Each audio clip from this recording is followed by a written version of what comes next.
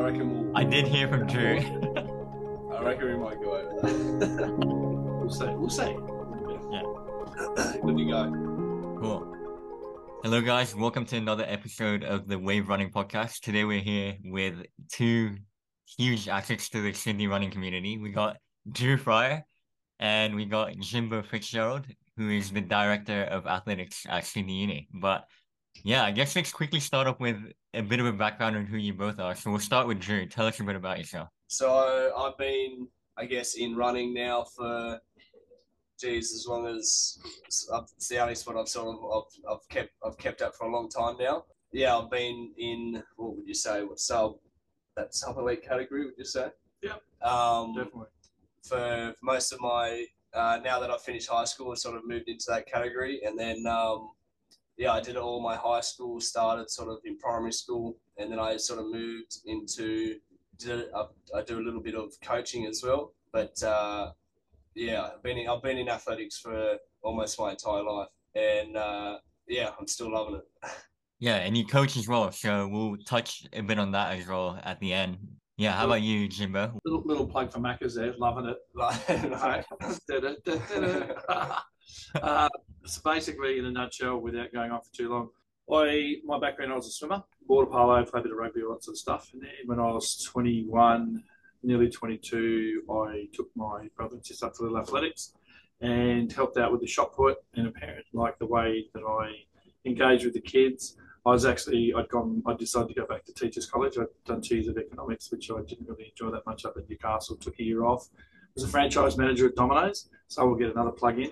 And and that was it. That was. I had no idea that I'd be now coaching. I'm in my 31st year of coaching, and starting off at Hornsby Little Athletics, and then had a business in my second year. Went and did 2 level 1s in that winter.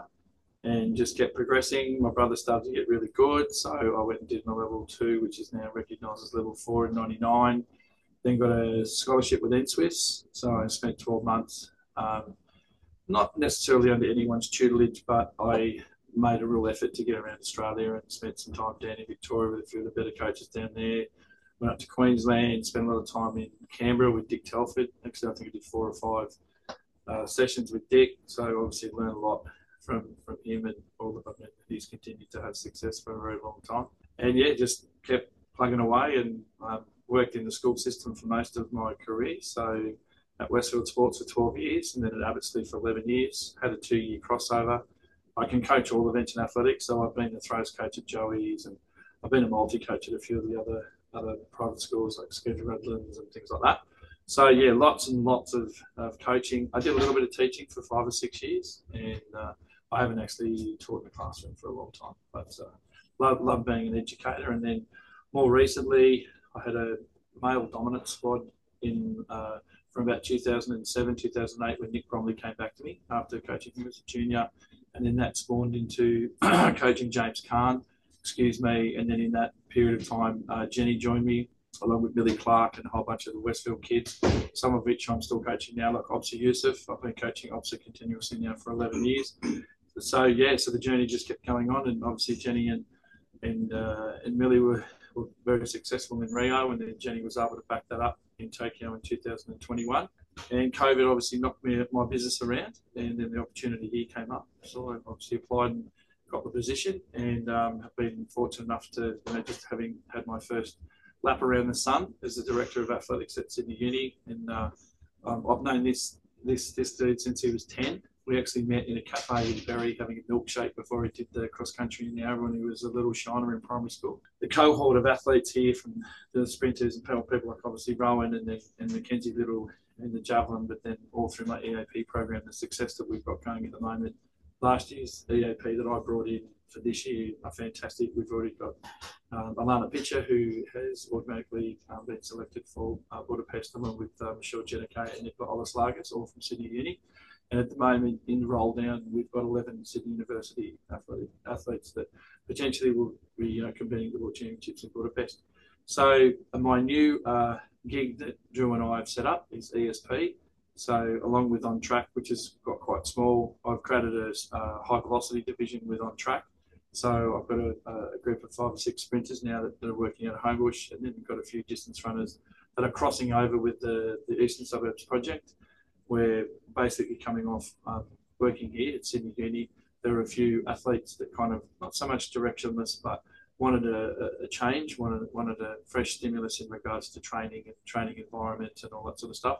So Drew and I started probably, I don't know, about 6 months ago, sort of started postulating if he got in to do his masters at the uni, which he did. So he's now on EAP. That if that all fell into line, that basically we would give athletes the opportunity to do something that's for them, by them.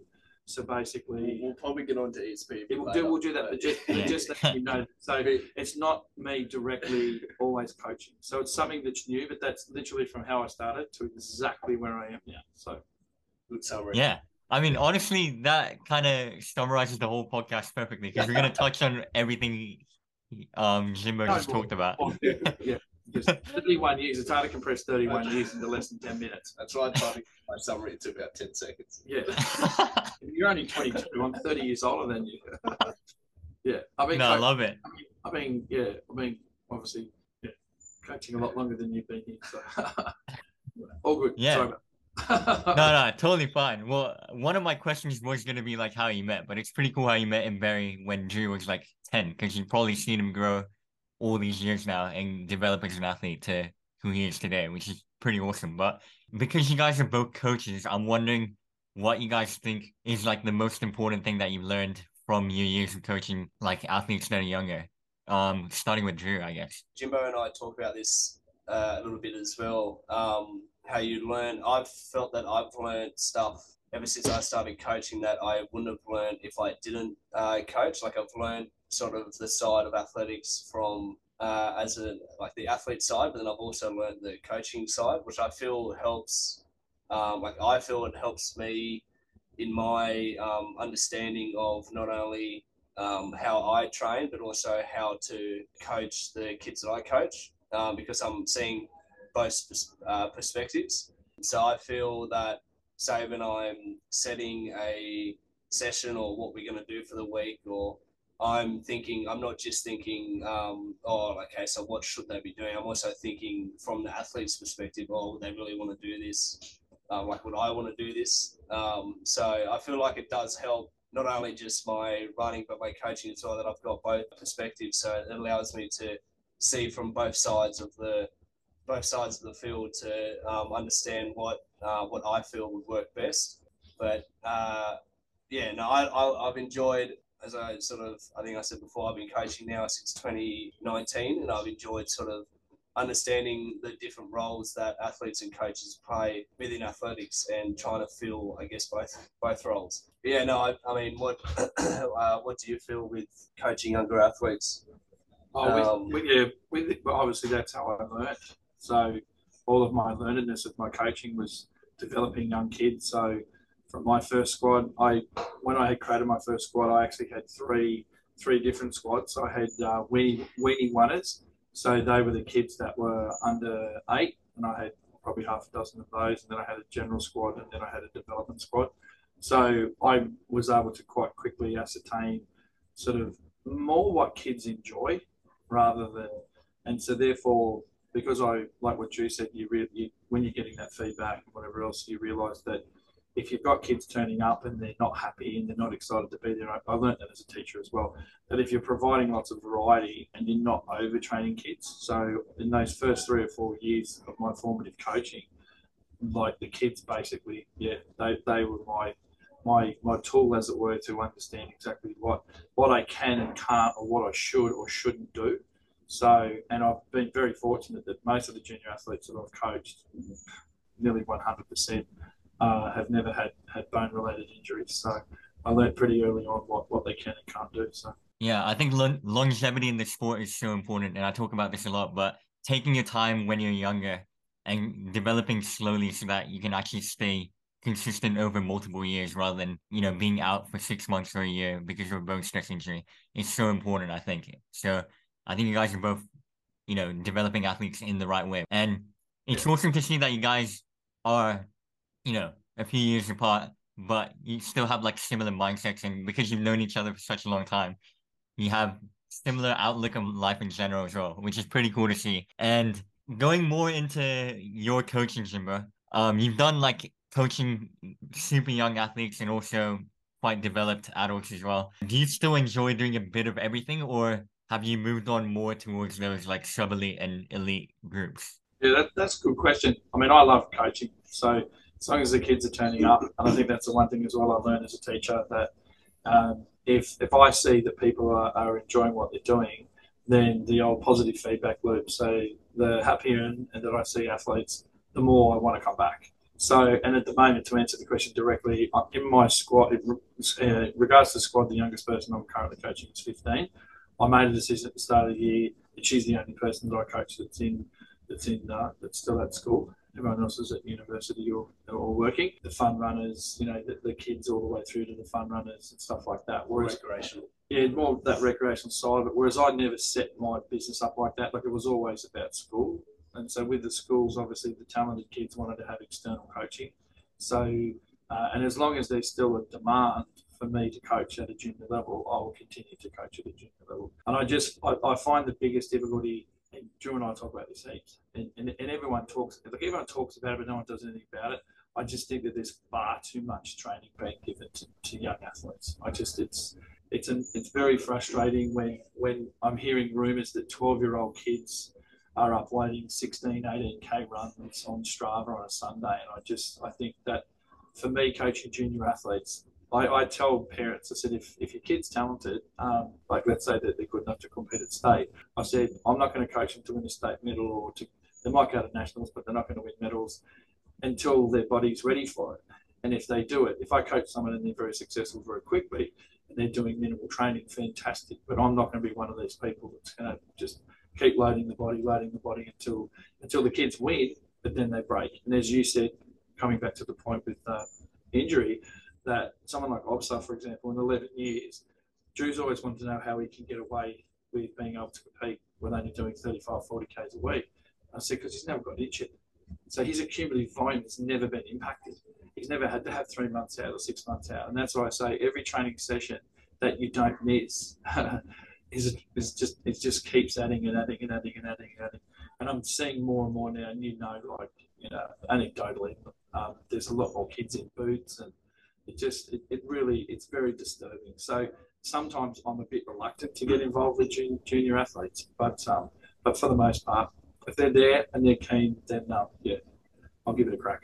Hey, when you say sometimes that's a bit of a hurdle, junior athletes being told that they might not be trained to win a national medal at 14, but then I find it pretty hard to understand that doesn't really matter. You should be worrying about staying in the sport. Yeah, they can't see that.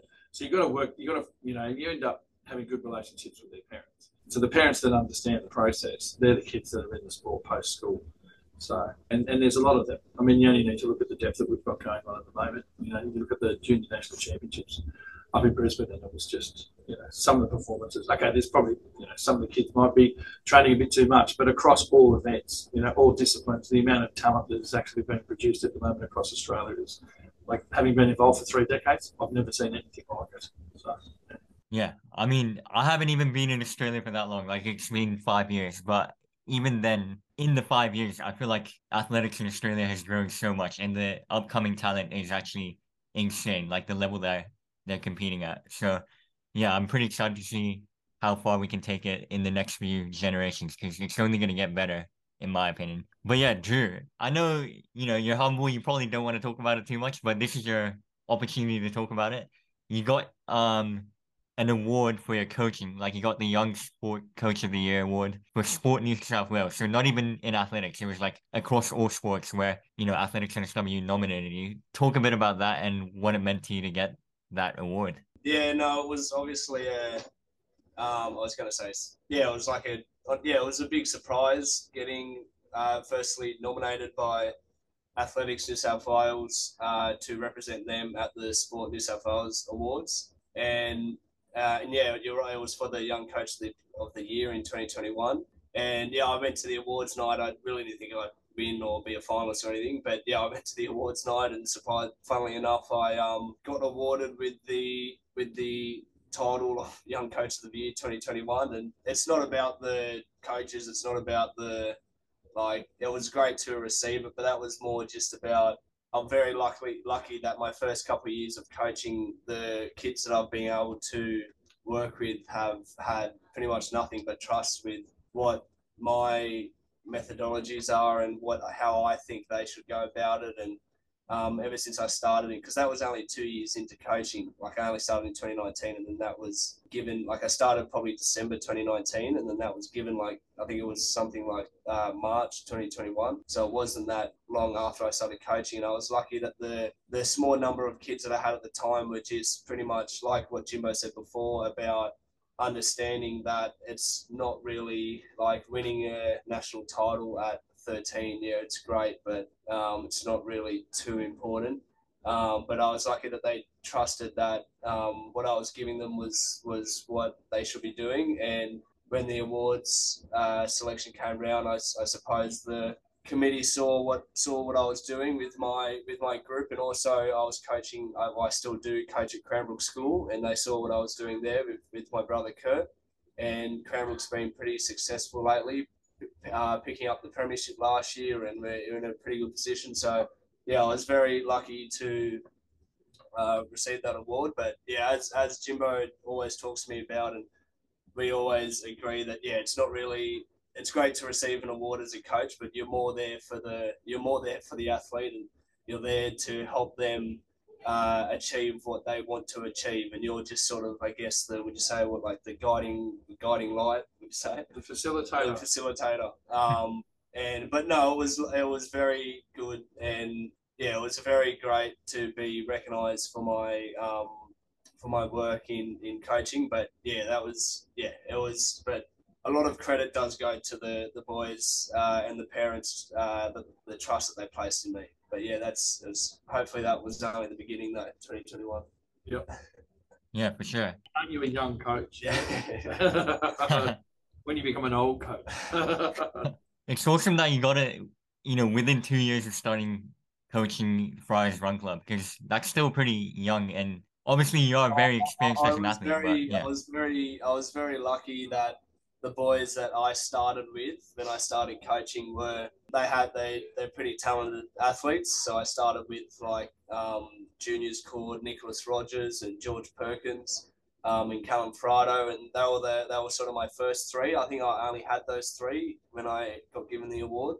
I might have had one more round when the award was given, but yeah, I was lucky that those first three that I started with were they're pretty talented athletes. So obviously that's a head start if you're coaching someone with a lot of talent. But yeah, I just love that I was able to, within only those 2 years, I was able to really create a bond between the kids that I was coaching at the time, and yeah, I'm still coaching all of them. So yeah, it's always built on just creating the connection. And I was very fortunate that the Sport New South Wales board recognised what I was doing there. Yeah, for sure. And you mentioned Nick Rogers, who's recently finished high school and is going to head to the NCAA. But talk a bit about where he was at when he started with you, what he's achieved during your time that he's been with you, and then where he's going next.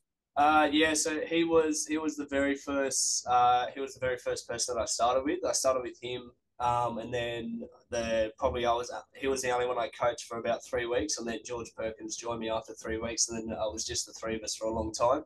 But yeah, with Nick, when I first started coaching him, his PBs I can still remember. His 800 PB was 2:13, and that was just off school. That was off the school season, so I was coaching him at school. And then in that school season, I remember he ran 2:13, and his 1500 PB was like 5:05, and he really didn't want to do the 1500. I remember having to talk him into doing that 1500 for about half an hour, and he agreed to do it. And then yeah, ran 5:05, and then that was in 2019. And then obviously since then, he's now gone on to, I guess he's beat my PB in the 800. He's now looking at he's sitting with 151 as his 800 PB. And also 347 as his 1500 PB. Obviously, he's a very talented junior, and I was nothing but fortunate to be able to work with someone as talented as him. And yeah, to see his progression from when I started with him, yeah, it's nothing. Like I couldn't. There's probably not there wouldn't have been a better way that I could have started my coaching career, I guess you say. and the relationship that I've got with him and his parents as well. His parents have nothing but trust in whatever I'm doing with Nick. And yeah, Nick's, I guess, sort of like a younger brother to me now. I know him pretty well now. And yeah, as you said, he finished high school last year. And now he's looking to go. He actually goes in August. He's going to George Washington in America. He's going to college in America to see, to pursue his academic and sporting life over there. And as I'm told, George Washington is supposedly a very smart uni, so he must be pretty smart, apparently. But yeah, so I mean, you met Nick. What, probably this year? I guess I sort of introduced you to. Oh, I've known him for a while. Yeah. But yeah, no, he's obviously a very talented athlete, and it was pretty fortunate to get to work with him. Yeah, 100%. Moving on to more about you two together, because I know that 2018 was when you made was it your first world school cross country team? Yeah, so I've only made one world. Right. That was the World Schools. What was it called? World Schools Cross Country and it was in Paris. ISF. Yeah, that's right. Actually, it was the ISF World Schools Cross Country Championships, and you had to come. I think it was top 6 at national cross country, and I came fourth that year. And yeah, I was lucky enough to be selected into the individual boys team. So with this World Schools Cross Country team, there was an individual boys and girls team, and then also a school boys and girls team. So I was on the team as a part of the individual boys, and Jimbo, funnily enough, was the school he was coaching at the time. Abbottsley made the school girls team, so we sort of reconnected there on that trip. And you were the team? I guess you were just there with your school. I was completely independent of the team, Yeah. but yeah. So, but yeah, I had a few cracks with Abbottsley, 2013 in Launceston, and 2015 at To make this schools team, you needed Ponds. 8? You needed 8? Yeah, it's 6. The first 4 count, and then 6. And I had a few when I was at Westfields. I had a few girls teams that were pretty good, but we kept coming second at state. Same with my boys teams.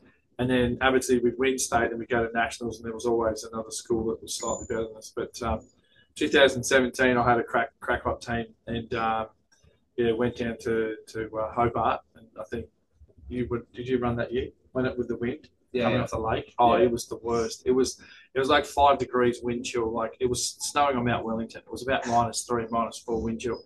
Anyway, my girls got the bacon, and even my actual best runner or second best runner on the day, she ended up finishing 5th out of my team. She ended up with hypothermia, and we still got the bacon. So yeah, we got to go up to Paris, and Abby Rockcliffe, who was part of our team, she actually won the team's race, and Sarah McDermott got 4th, and then Hannah Chorizo got 13th out of 169 starters, and she was only in year 9.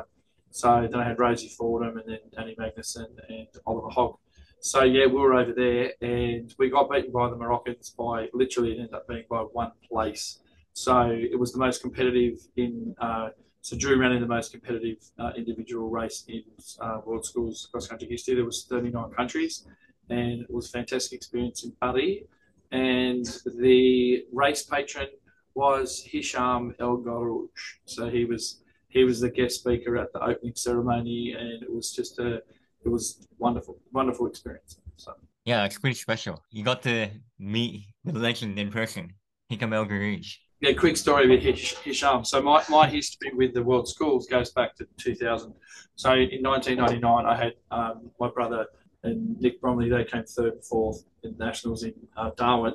So they were picked because you had to be turning a certain age. You can't be turning 18 the next year. You had to be turning 16, which we found out was incorrect. But so when we were going overseas, potentially you run against people who are turning 19. I only found that out a few years later. Anyway, so they both got picked in the Australian team, and we went to Morocco. So it was the first time that I'd had athletes compete for Australia. So I made the journey over there and had the most amazing time in Marrakesh. It was the weirdest place that I've ever gone in my life. I wasn't used to the poverty it was Easter weekend, and there were animals being slaughtered in the street, and guys riding around on mopeds with two blokes with a sheep in between them. Like, it was some of the weirdest stuff I've ever seen in my life. I was a bit protected at that point. But long story short, I bought a full Moroccan outfit. So I had the full dress, I had the shoes, I had the little pheasant, or what the hat's called, I had a Moroccan drum. Somehow I got the drum back through customs. I have no idea. Anyway, obviously later that year we had the Sydney Olympics, and I was in the stadium of the night that Garouge messed up the 1500 when Noah Niang got there. But I actually, that night at the Olympics, I was wearing my full Moroccan outfit that I'd actually bought in Marrakesh. So, and I didn't meet Garouge in 2000, but I knew where he was staying. And I think I was working, I was doing something, and I couldn't get there. So I tipped off to my squad where he was, and they all went to the actual, he was staying at the Stanford in Epping, near Epping at Marsfield. And so they all went there, and they all got to meet Garouge and got Eldoret signed, and so it was pretty cool. So my obviously, he's a world record holder, and he's had the world record now for a long time. Probably going to get beaten very soon, but as far as I'm concerned, demigod.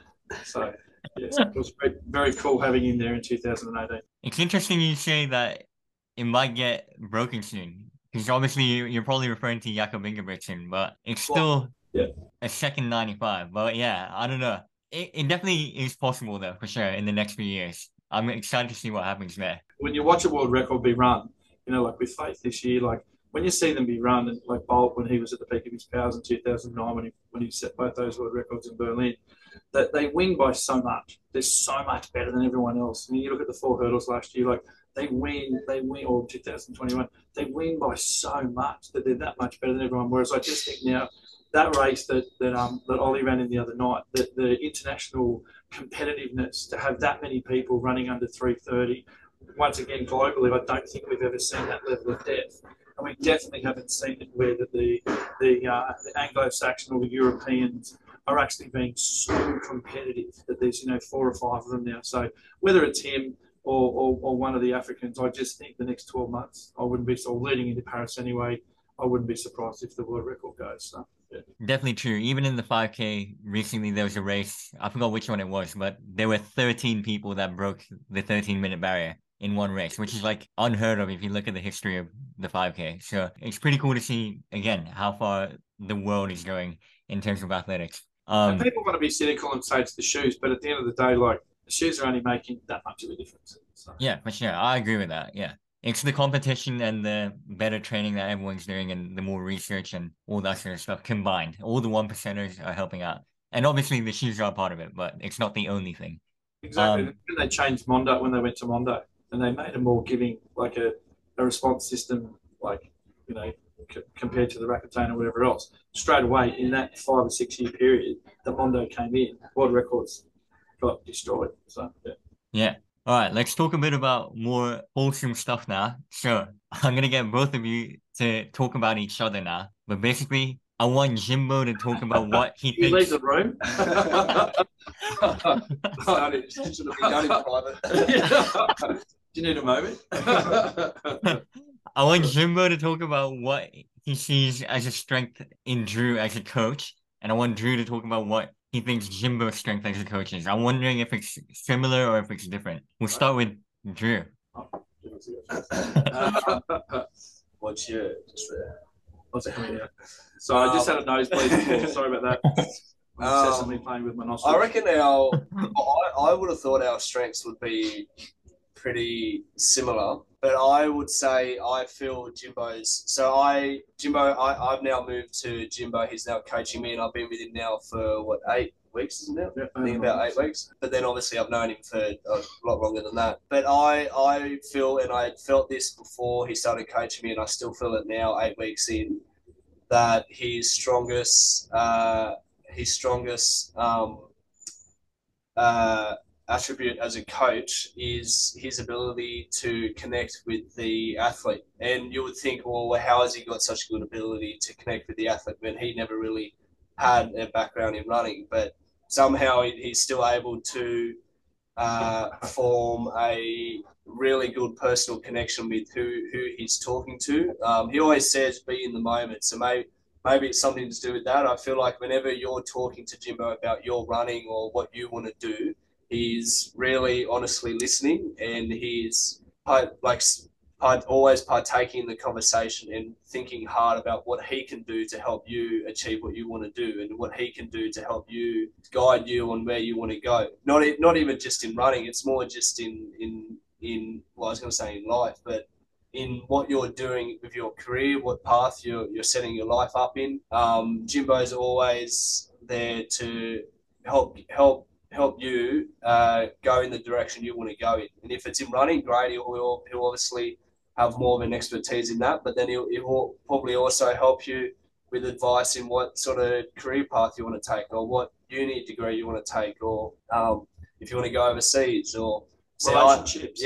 Or in relationships. But I feel that going back to what I said, I feel without a doubt, and obviously has many other strengths, like Jimbo's knowledge is second to none. But and as Jimbo and I always say, you can know every single detail about running in the world, but unless you have this very key attribute of being able to connect with the athlete and talk to the athlete and be a personable person, it doesn't matter how much information you know. And I definitely feel that we've now got to know, well, we already knew each other pretty well, but I feel like we've got to know each other pretty well, more well these last 8 weeks. And I guess that's due to what I think his greatest strength is, and that's just listening and being with the athlete. I reckon that's so. I want to add one more thing as well. I think Thanks, Drew. one extra thing that might put Jimbo apart from other people is his like teaching background as well. Because I wouldn't say every athletics coach in the industry has done teaching in the past as well, right? So I think that kind of adds a bit more to that arsenal that Jimbo has, which is pretty awesome because he has the knowledge of the sport and the teaching background, and that's just insane. Yeah, 100%. I reckon the teaching background, without a doubt, helps him coaching. Like I've found with my own coaching, how I coach at the high school, I've actually learned a lot of the methods I coach with from some of my teachers at school, who I'm obviously still communicating with because I'm still at the school. So I would definitely say his teaching background just helps with the communication, because with a coach and a teacher, they're pretty similar. It's just one, I guess, is telling you to do a session, the other one's telling you how to write an English essay. If you don't want to be in the English classroom, if the teacher's not entertaining and you don't want to be there, how's the student going to learn? It's the same thing if you're at the track. If you don't want to be there and the coach isn't entertaining you or keeping you engaged in the session, well, how good's your session really going to be? So I look at a teacher and a coach, I would say they're pretty similar. I would just, like once again, anecdotally, a lot of the better coaches around Australia do have teaching backgrounds. So, if you look at, Adam Diddick, he's a chalky by background. Lindsay Watson, he was a TAFE teacher, and I like that's just a couple just quick off the top of my head. But even Gary Bourne, he's a physics lecturer up in Queensland, so he understands how to captivate an audience. But the most important thing I think about the education side of it is, like what Drew said, there's a process to it. So, and I think because I've always been a process-oriented person, so that set where do we want to go with what we're doing this year or next year, or within an Olympiad, and then come back to being in the present, and now we need to execute right here and now. Now, I know a lot of other coaches might operate like that, but a lot of them don't. I think some of them will either get caught up too much here in the now, and then they forget that you don't have to do everything because we're going there. Yeah, we're going there. So like we just got to, so that was nice of Drew to say all that.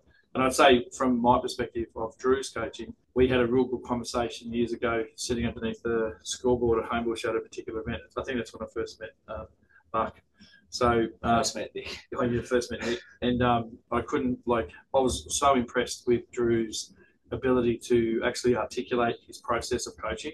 So at the time he was probably only 19, maybe 20 years of age, and he hadn't long been coaching, but because he has had a number of coaches himself, and some people might think that he goes from one to the other, and we've laughed about that, but it's not really, because he and Kurt are always in search of how do they get better. So how do you get better? Well, sometimes you've actually got to do things differently. You can't just keep doing the same. So in having a number of coaches, whether it be in triathlon or in athletics, I think Drew's strength is that he can draw upon that. So it's not just his own experience.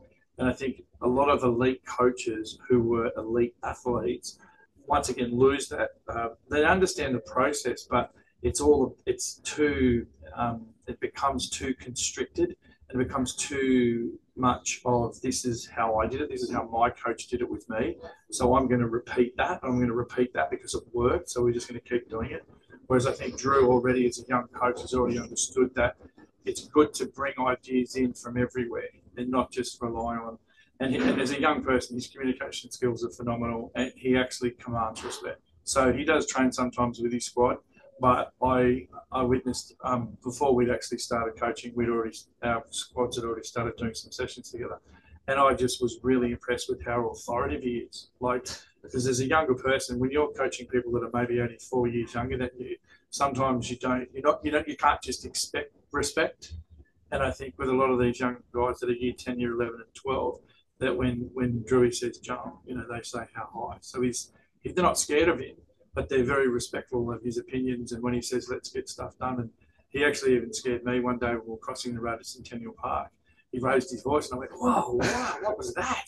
So, and that's what he does. He commands respect, and he's got a lot of very good attributes for a young coach, which is now helping his running as well. So. Yeah, it's awesome.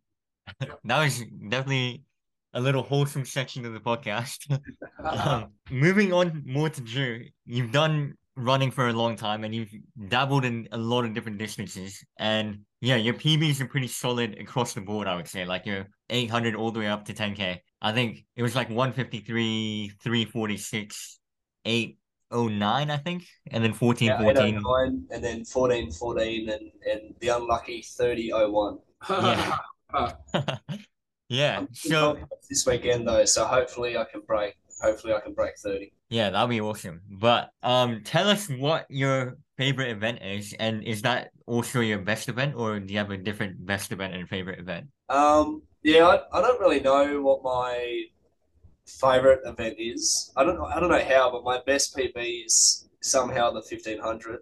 I've never really thought of myself as a 1500 runner. Even when I was in year even when I was in year 9, year 8, I was always looking at my coach at the time and me were probably always looking at the 3K and the longer stuff. I was always more of a cross-country runner in high school. So I don't know. I would say my favourite event and one that I feel that I could get the most success at would be the 5K. But somehow the 1500's if you're going just off World Athletics points, somehow the 1500 is my best PB, and I think the 3K is pretty. I think they're both I think the 1500's at just over 1,000 points, and then the 3Ks at 1,001 points. It's something like that. So the 15 and 3K are pretty similar. But I'm yet to, I reckon, nail a good 5K and yet to nail a 10K.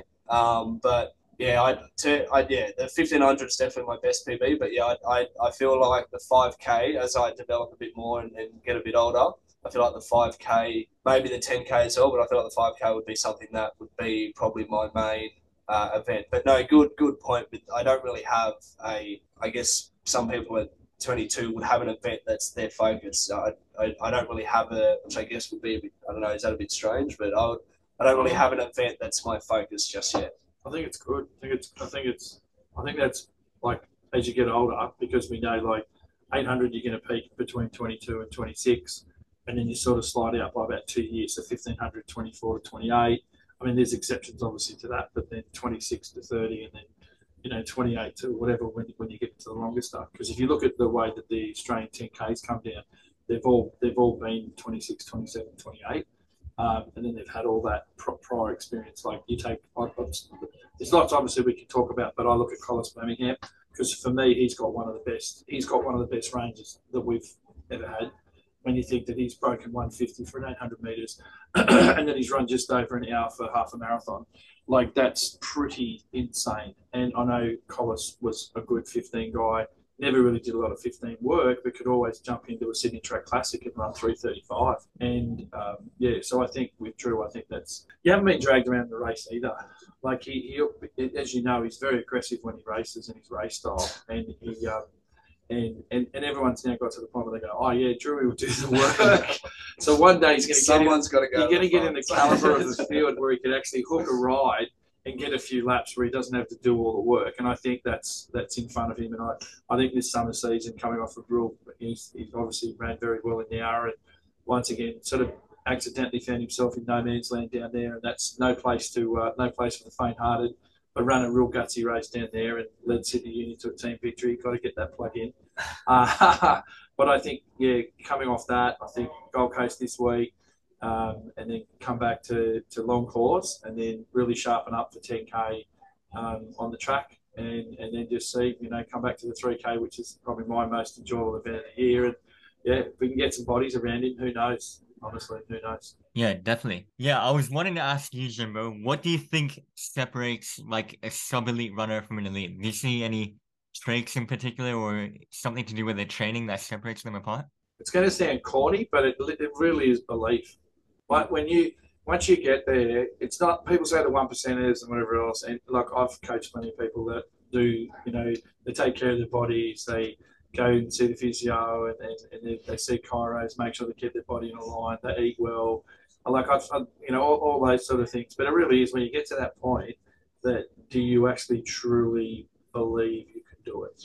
And so without naming any names in the past, there's a few athletes that I've coached that just started to believe in what they could do, and in the male ledger. But then with the girls, like when I sat, and I'm happy to share this story to the broader community, when I sat down with Jenny and Millie on the 15th of January 2015, and I said to them, "Oh, they've just released the Olympic athletic schedule," and they said, "What's that got to do with us?" And I said, "Well, Millie, you're going to be, isn't that exciting? You're going to be running the marathon in the morning when Jenny's running the semi-final."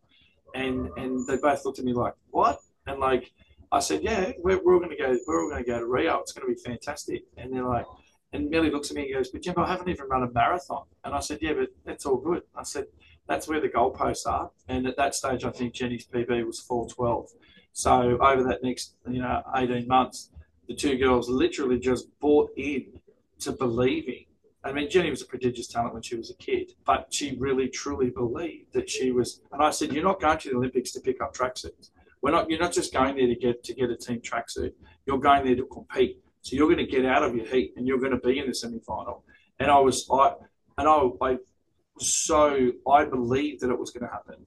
And then they bought into it. And so that's the only difference, honestly, between athletes that are here. You got to have talent, obviously, but the sub-elite have talent. And then you don't have to work harder, you work smarter. And then when you really buy into that process, it's incredible. So, and that's what I'm going to try and do with this man, because he's very good.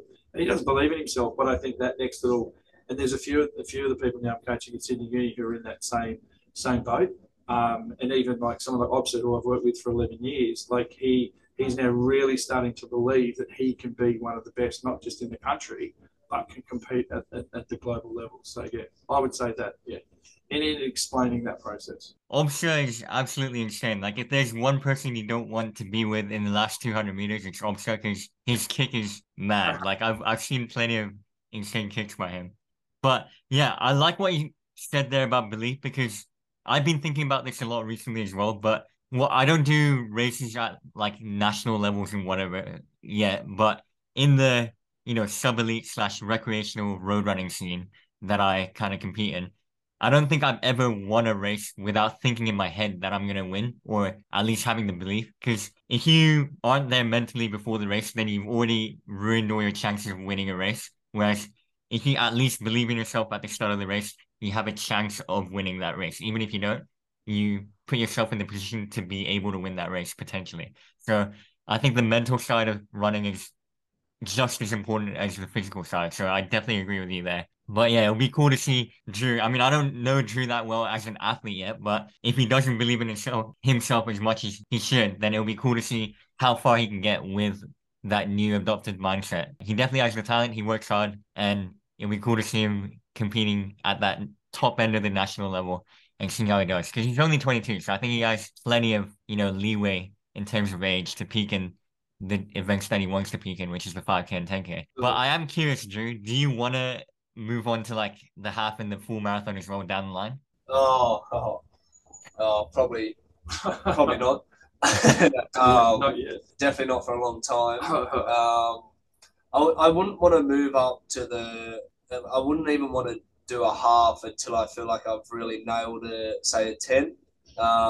And then I guess with the full, I wouldn't really want to move up to a full once I feel like I've nailed a half. So I guess that's the same sort of thing with when you're doing a 5K to 10K. You probably don't want to do a 10K until you feel you can really, really do a good 5K. But while I feel, and I guess this on a smaller scale, this is a good example of, say, when you're younger, moving up distances too soon. So say like a kid in year 8, right? So let's say they're like 14, around that age group. Kids moving up to the 3K, maybe because it's an easier national qualifier and not doing any 800s or not doing any sort of cricket stuff and just going straight to 3Ks or straight to the long steeplechase or to a longer distance event, and sort of neglecting doing cricket stuff. And then when they find themselves in year 10, 11, 12, or even finish school, they don't really have any change of pace or any speed because they moved up too soon because maybe it was the easier pathway to nationals. And then they find themselves at the age of, let's say, 21, 22 in a 5K, and they're just blown out the back door in the last lap because they've got no speed, because they've never done it since they've just never done it because they didn't do any 800s or anything. So I guess that's a good example to use in my scenario. Why aren't I trying a half or a full? Or because I feel I've still got to develop my 8, 15, 5, and 10 first before I can move up, because you just got to be patient with, and that's something Jimbo's been teaching me. You just got to be patient with your moving up in distances, even though who knows, I might be better at a half than I am 5K, but might as well just take your time with it, move up when you're ready. But yeah, I'm happy with that example I gave. I reckon that's pretty good. Well, that was good. I'll give a senior example. So, like with that, I mean, I always think that there's no substitute for speed. So, and Andrew knows that now, and he has a similar philosophy, and I know a few other coaches do that. All year round, you want to have a focus session where you do run pretty quick. And obviously, the faster you can run over a shorter distance, potentially the faster you'll run over a longer distance. So I've always sort of had that in my headspace right from the get-go. Millie, for example, when she came to me and we got rid of the steeplechase immediately, she'd run a couple of OK 5s, but I said to her, hey, why don't you do Zatopek? And so she did Zatopek in 2014, but she got third, ran 33.27 for a first ever 10K. Just missed the quality by 3 seconds for the comp games for the B. And I thought, okay, no, that's definitely, we've made the right decision. We knew she'd made the right decision.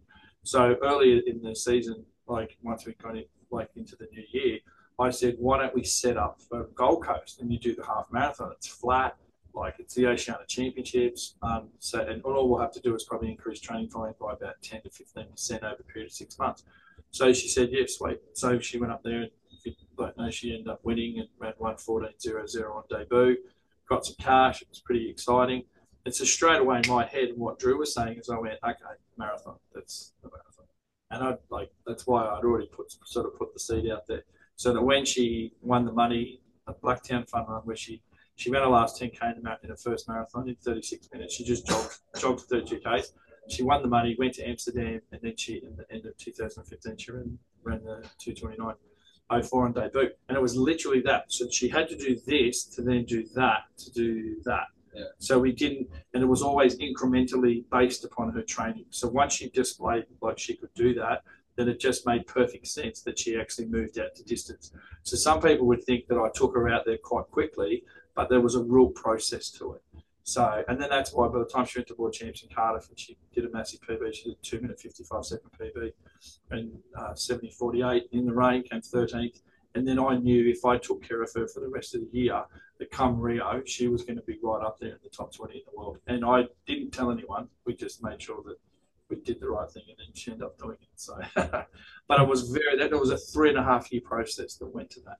And I think with Drewy, that's my mindset again, is that he's already open to do everything. And the fact that he's not frightened of cross country, and I love it when track runners are not frightened of cross country. So even this year, even though Obsa didn't want to do the 10, he actually came down and did the 4K fun run. So he copped a bit of heat from the squad, but the fact is nearly all of my best track runners have all run cross country, including, as you know, with Jenny.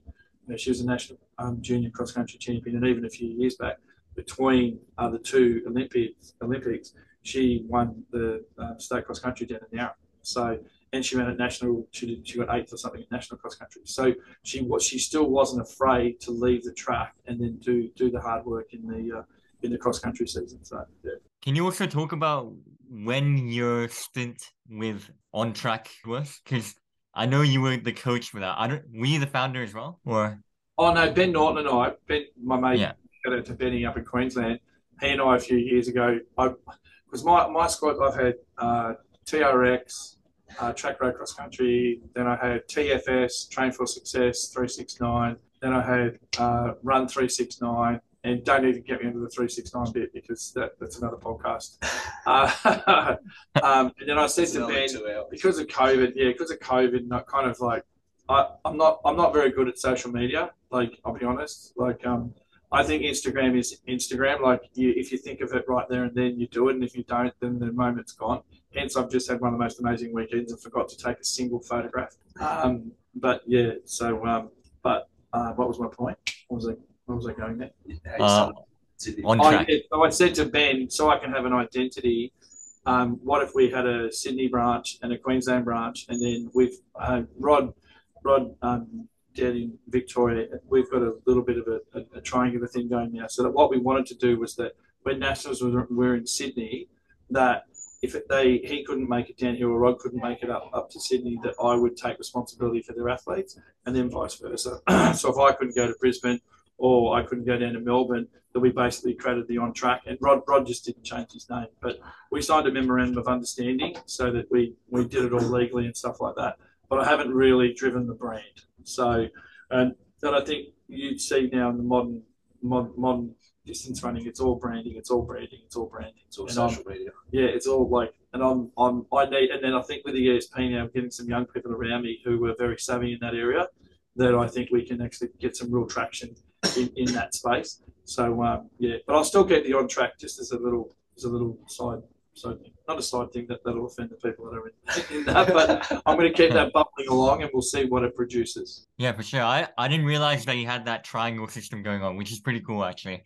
And before we move on to the Eastern Suburbs Project, I want to quickly touch on one last thing. Because you've worked with so many athletes across different disciplines, at a really high level as well, I'm just wondering if you can name some other amazing athletes that you've been able to work with. Obviously, Jenny Blundell and Millie Clark you've already mentioned, but are there any other athletes that you've worked with? Like who I've directly coached? Yeah, or even just had a slight impact on them. Oh, I mean, a lot is the answer. Yeah, well, to pick, like probably the most unique relationship I've had, very different to what I'm doing with Drew, for example, was my relationship with James Kahn. And had James Kahn not had his hip issues, and then he's ended up having a hip replacement, there was no doubt that he was going to go to Olympics. There was no doubt that he would have been on the plane with Jenny. And he was one of the most methodical people I've ever coached. And we became really good friends, but he actually taught me, having coached Bromley, and I don't know how many people listen to this, but coaching Nick was a unique experience as well, from a slightly different perspective, but still loved the experience of coaching Nicholas. But with James, he really showed me how professional a person could be, and he really was. So that relationship with him was really, really special. And unfortunately, I don't know if you've had a look through the history books, but he got second in 2010 when he was 19 in the 800 behind Renshaw. Then the next year, we got the goodies on Lachlan, legend of a man and runner, Sydney Uni, get that in. And then 12, we messed up the Olympic prep, and we decided to switch to the 1500 at Nationals, and because we've been doing a lot of aerobic work over the winter. And he ran I think he split 53-1 in the 400 and just got pipped by Risley. And then the next year he rolled the lot, so he beat Gregson and the rest of the crew, Josh Wright, Jeremy Roth, and a whole host of other people that were in that race that day in Sydney. And then he had he'd actually had a bursary in 2011, which I'm sorry, had a bit of fluid, and we had all that fixed up, and we thought it was done, and then he was starting to have issues, and then we x-rayed it, and unfortunately what had happened was the joint was eating itself. So he lost about 30% of the connective tissue in the joint, or the actual wall around the hip, or where the ball sits into the socket. And and then it just got worse and worse and worse. And unfortunately he had to retire from the sport very, very young. And so that for me is a pretty unique experience of someone that I've directly coached, and we progressed. So the 4 years in a row, he either came second or first at nationals across 2 different disciplines. And so for me, I think that's the best. He's not the best athlete in terms of the performance, in terms of the Olympics or something like that. But but even some of the junior kids that I've worked with in the past, and unfortunately just due to circumstance, they never got to keep going. But Carney's definitely. But then I've had so many different weird influences with other people that I've never coached, and really unique relationships. And because I'm a lover of athletics, it's not my number one sport, but Jury and I, we want to have our own podcast to talk about that. But to be associated with, and not from a coaching perspective, but going back to people like Collis Birmingham and like Ben Harradine. Ben and I are good mates. Haven't seen him for a long time because he's been based overseas. He's now a dad and all that sort of stuff. But he came to my wedding when he was 18. And there's a whole bunch of other people that I've had this prolonged friendship with over all of these years. So I'm sure I've had some impact on them. They've definitely had impact on me. And so far it's had its moments, but for the most part it's been fantastic. Your whole life is a learning process, and you can always learn more from anyone in life. So that's a pretty cool thing to hear. But moving on to the Eastern Suburbs Project that you guys started. So from what I understand so far, it's to kind of create a pathway for Australian juniors that are finishing off high school and I guess have to contemplate whether they're going to the NCAA in the US or stay in Australia. And Drew's idea was kind of to create that pathway for the people that are staying in Australia and to just keep developing them and see how far they can get. But if I'm wrong, correct me and go into more detail. But Drew, can you talk a bit about your vision with ESP? Yeah, so I guess, so like we said before, I started talking to Jimbo about creating a Eastern Suburbs-based group probably, what would you say, like 6 months ago? And because just in the Eastern Suburbs right now, we both sort of felt there's options, but there's not options that suit everyone, and there's not a group in the Eastern Suburbs like that I feel that was working for me as well. So we discussed this idea of creating a new group based in the area, because I'm obviously from the Eastern Suburbs, but Jimbo's from like Parramatta, and he's a Westie. So and I needed to get over the bridge and communicate with the Westie. But the idea was to create a group in the Eastern Suburbs, and we would work together because sessions that Jimbo can't get to because he's obviously they're two different worlds, Parramatta and the Eastern Suburbs. So sessions that he couldn't get to, I'd sort of take the reins, and so far it's working pretty well. 8 weeks in, it's working pretty well. We're sort of doing it together, and I've been happy with how it's going. How would you summarise it? Yeah, well, and I think that definitely on the creating a pathway sort of, that was another. People leaving. I feel there's not really any options for people leaving school right now. The only option pretty much, if you live in Sydney, if you really want to kick on with your running, the only option is pretty much go to college. There's not really any sub-elite or elite group in these suburbs right now that can sort of take you to that next level. So the idea was to, why that's not really good enough. Like, why is there not a single group in the area that we feel that can do that? So that was another sort of basis of the idea, to create that environment or space where you don't have to go to college. Like, for example, I didn't go to college. Some people don't want to go to America, or like some people would rather just stay home. So it was to create that as well. But sorry. Yeah, no, that's off that. Like, I think that's the thing now, that a lot of kids, they're being swooned by going to America. And so for me, coming into this role, I didn't primarily, I sort of said to the team here at the university and to the committee that I didn't take this role as a coaching role. I saw this more as an administrative thing, and being the conduit between Sydney University Sport and Fitness and Sydney University Athletics Club. And so primarily that's what I've done for the first year in the role. But then I've been meeting a lot of the athletes in the EAP and then having the winter last year and realising that there was a little bit of a gap. Dean Gleeson, my predecessor, he offers, he's still offering training in the Eastern Suburbs, but it's not, I wouldn't even say sub-elite, maybe one or two people, but it's more social, or it's become that way. And so, yeah, when we started talking about it, I thought, well, it's going to help Drew's athletes that don't decide to go to the States, and it's going to give people at Sydney Uni another option in regards to coaching. So the two have crossed over at the perfect time. So the people like Lachlan Townsend, who was being coached by Bradley Woods, but literally just training by himself, he's now come in and he's got bodies around him at training, and it's a completely different experience. So, and then people like Adam Schaefer, who's studying law and all that sort of stuff. Shafe's not sub-elite at this moment, but he doesn't know how good he can be, and he was literally just being self-coached, and already he's realised that with structure, with a bit more structure, and with bodies around him, like he's 23, 24, and he's loving his running more than he ever has in his life. And then to have, obviously, Drew's guys, like, just like York and Sebastian, who's also part of Sydney University, like there's this real synergy. York's still with RBH, he's at UTS. Yeah. So, but we've got this group now that's like realising that we've got an option. So, and that's the message that I guess the podcast gives us the potential to do that today. But also the message that I'm giving at Sydney University is that America is not the only choice. And that, I don't know if you're aware, but we've got 43 athletes currently on EAP scholarship. And there's a lot of money involved in that. So it's not a full ride, sort of free ride like you can get in America. But the reality is you've got an institution that's obviously been here for a very long time, and an athletics club that's existed since 1878.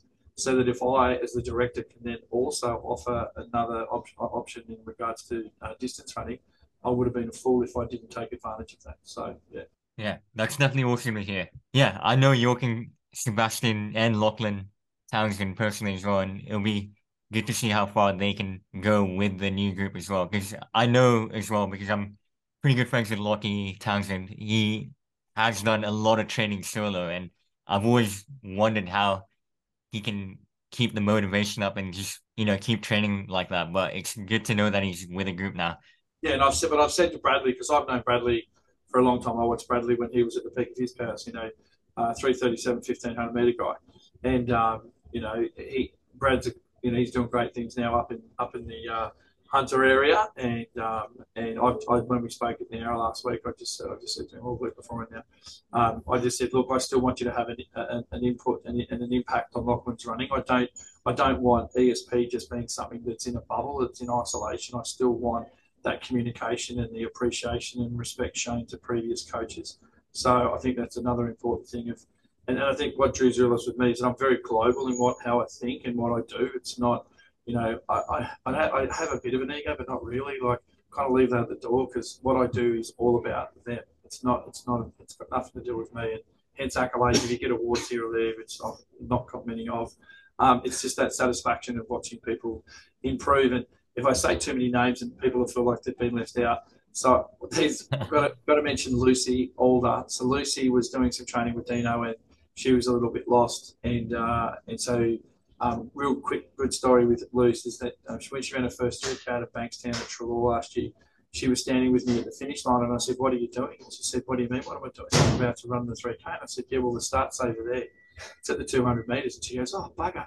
So she sprints across. I said, no, just walk, you goose. Don't use up like all your ATP. Just walk over there, you silly thing. So, and then the next 3K she did, she improved by over 20 seconds, like 25-second improvement. And then it just seemed silly that she didn't start doing some work with me. So I started coaching her probably in about January, February, and just started coaching her by correspondence.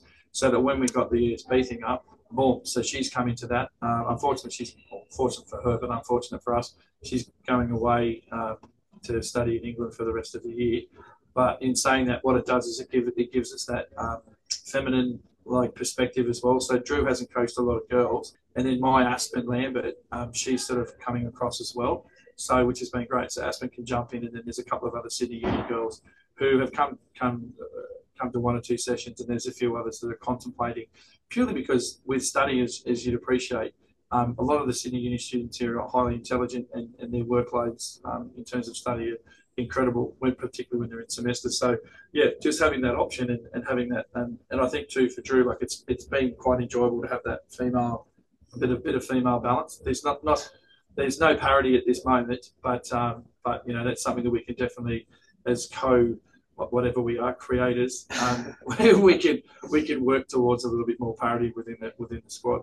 I'm glad we got to hear a ton of wisdom today from, you know, all parts of life.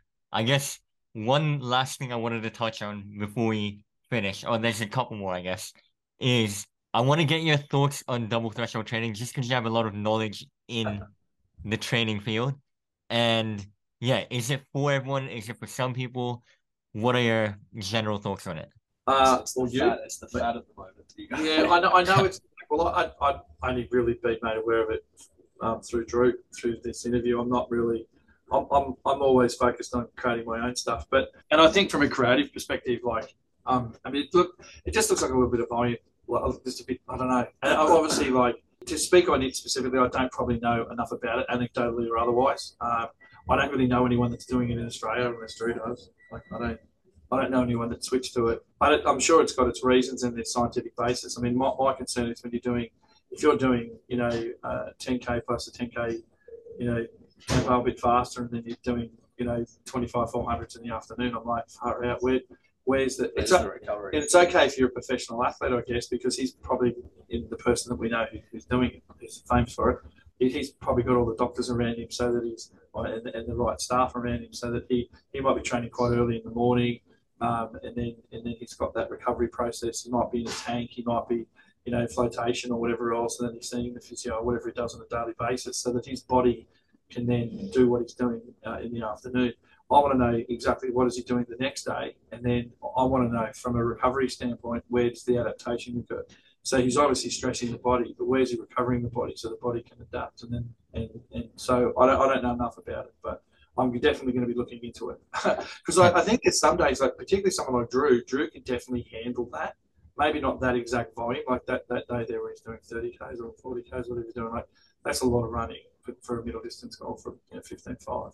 But I definitely think like someone like a Drew could probably handle a 6 and 6, and maybe 10 400s in the other, not 25. You know what I mean? So, but it's each one to themselves, and I think the good thing about it is it gets people talking and thinking, and, you know, the model of, you know, training distance running hasn't changed very much since the 60s. You know, and people like Lydia, who, you know, along with Bowman and those guys, when they started playing around with, you know, the 100 mile or whatever, and coming up with a formula or some magic way of doing it, which seems still up until recently has been copied. But I still feel like a lot of people are still trying to do that 100-mile thing. Obviously, if you're marathon, you're probably doing a little bit more. So yeah, it's about training smarter, not harder. So if it does work for the particular athlete, then I guess, yeah. But I like all fads and trends. I think with this young kid that we've got at the moment, it's unbelievably talented young boy. I know that he's not. I don't think he's doing it, but Cam Myers. Is he? I don't think he's. I'm not aware that Dick Telford's. I don't think Dick's prescribing that. In my opinion, there's a few other people, but Dick's probably the best distance coach in Australian history. So that's just my opinion. But and I don't believe he's prescribing to it. So yeah. Drew, your thoughts? Just I guess add on to what Jimbo said. Yeah, I guess if you feel it works for yourself, then maybe it's something to give it a try. But I mean, with training, it's there's no one size fits all. It's fully individual. So double session days might work for one person in a group, and then the other person in the group might just pull up sore every day, after every session. So like, yeah, it's just, for some people might be a good idea, but for others it might not work. So it's not like with what Jimbo said with the 100-mile week thing as well. Like, that was a bit of a fad at the time as well, and everyone was trying it. But how can that distance work for every single run? Like, it's just, yeah, you have to find what works for you. So if you feel like the double session days works for you, then maybe, yeah, give it a go. But if you don't, if you try it for a couple for a couple weeks and you're not really feeling, you're feeling just worn out and you're not really feeling recovered enough, then maybe it's not for you, and maybe go back to a more traditional approach of, if you want to run twice in a day, maybe do a recovery run as the other activity for the day, which is what I do when I do sessions on a Tuesday and Saturday. I'll just do an easy run for the other activity for the day. But yeah, I mean, but that's not just with double threshold training. That's with all training. Like, it's what works for one person isn't going to work for the other person. So, for example, on Saturday I prescribed 8 different training sessions.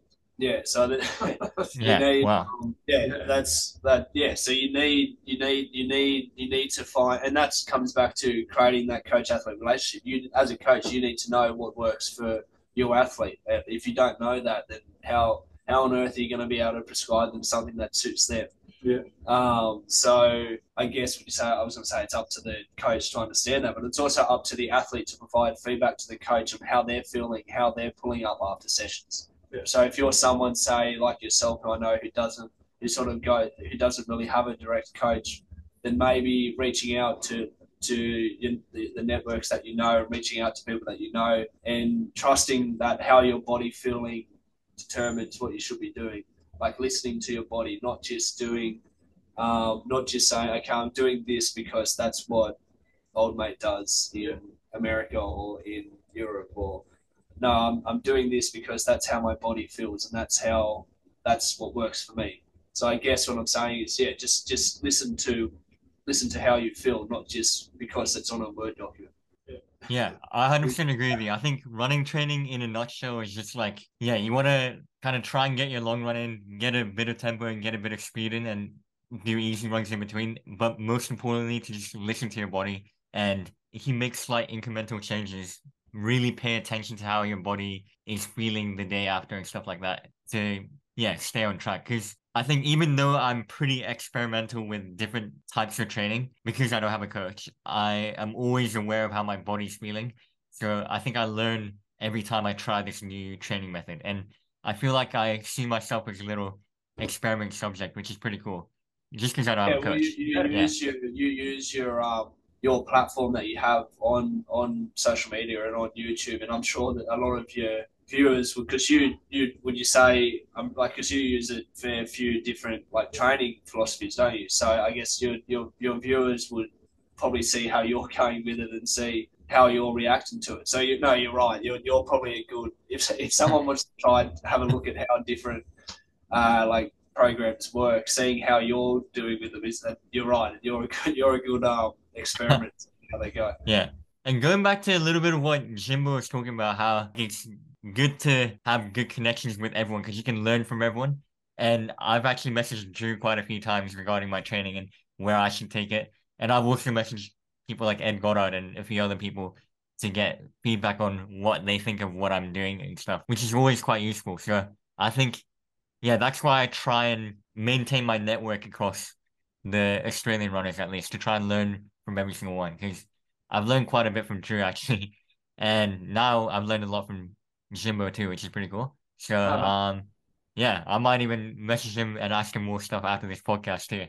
But yeah, well, I think too, because that's one of the most important things is that, like, one of my mottos of life is, to try. You're never gonna make everyone happy, right? But you try and get on with most people most of the time. You do, and the thing is, even though, if anyone that watches this and that knows me, the people that don't, that's great. You can judge me by my beard and my hat on backwards and like everyone else has. But the reality is, I've learned so much from so many people that I don't ever want that to stop. So, and as I say, I'm just a primary school teacher who just happens to know a lot of people with PhDs.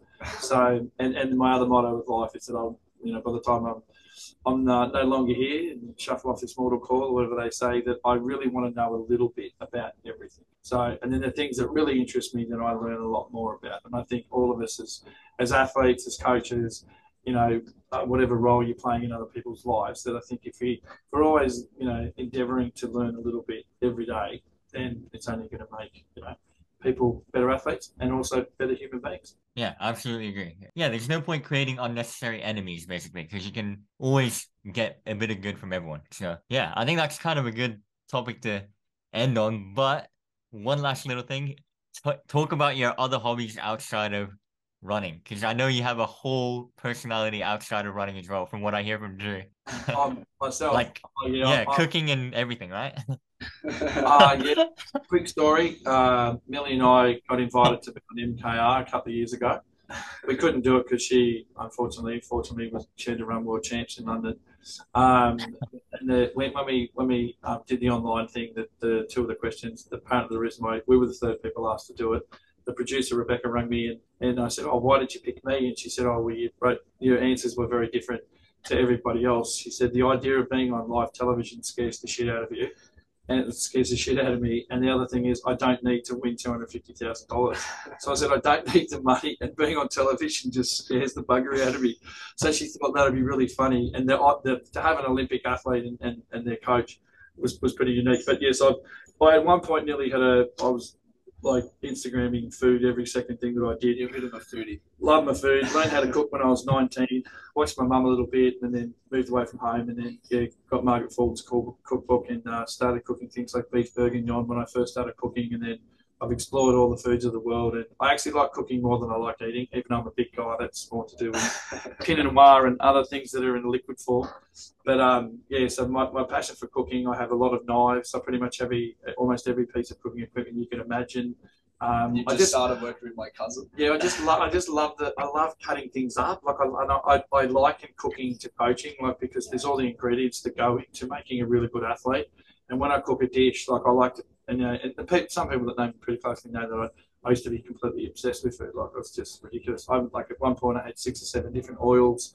I had a bit of an edible garden going, had about 16 plants going when I started doing bonsai. So I went to bonsai school for 12 months, and then so I've still got about 40 or 50 plants, which I'm still taking care of. And then very passionate. Like, I've had dogs, but when my current dog Nitro, who's a whippet, he's probably the best trained dog in Sydney, because I went and studied all the seasonal art stuff.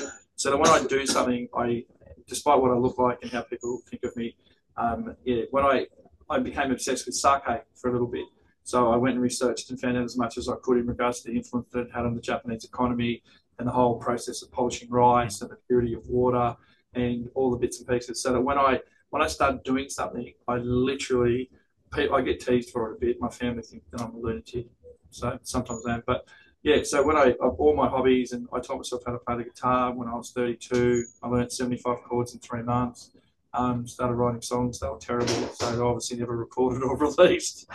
So I love a bit of singing as well, and I just think there's so many things that we can explore within ourselves, and I've tried never to be one-dimensional in what I do. And even as a coach, the fact that I can coach pretty much all event groups and still enjoy watching all the events in athletics, I think if you can stay as diverse and as open to as many things as you can, it just makes this whole journey a bit more fun. So yeah, absolutely agree again with everything. That's so awesome to hear. And yeah, Thanks. like I heard from, sorry?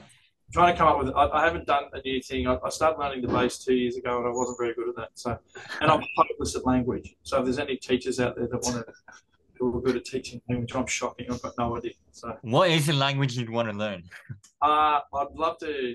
I can obviously speak a little bit of French, but I think I'd love to. Like, Italian's just very romantic and kind of sexy, and I reckon Japanese would be pretty cool. Yeah, it's good to hear. I would teach you Japanese, but actually I'm not that good either, just because I've always been speaking English, so that'll be tough for me. An amazing country. Like, I'm kind of mildly obsessed. I've got a mild obsession with Japan. But bonsai actually did start in China. So just okay. Want to know the history of right. It did actually start in China. So yeah, I didn't know that. I thought it was Japanese. Miyagi's held responsible for that, but no, it actually did like a lot of things started actually in China. Yeah. So there you go.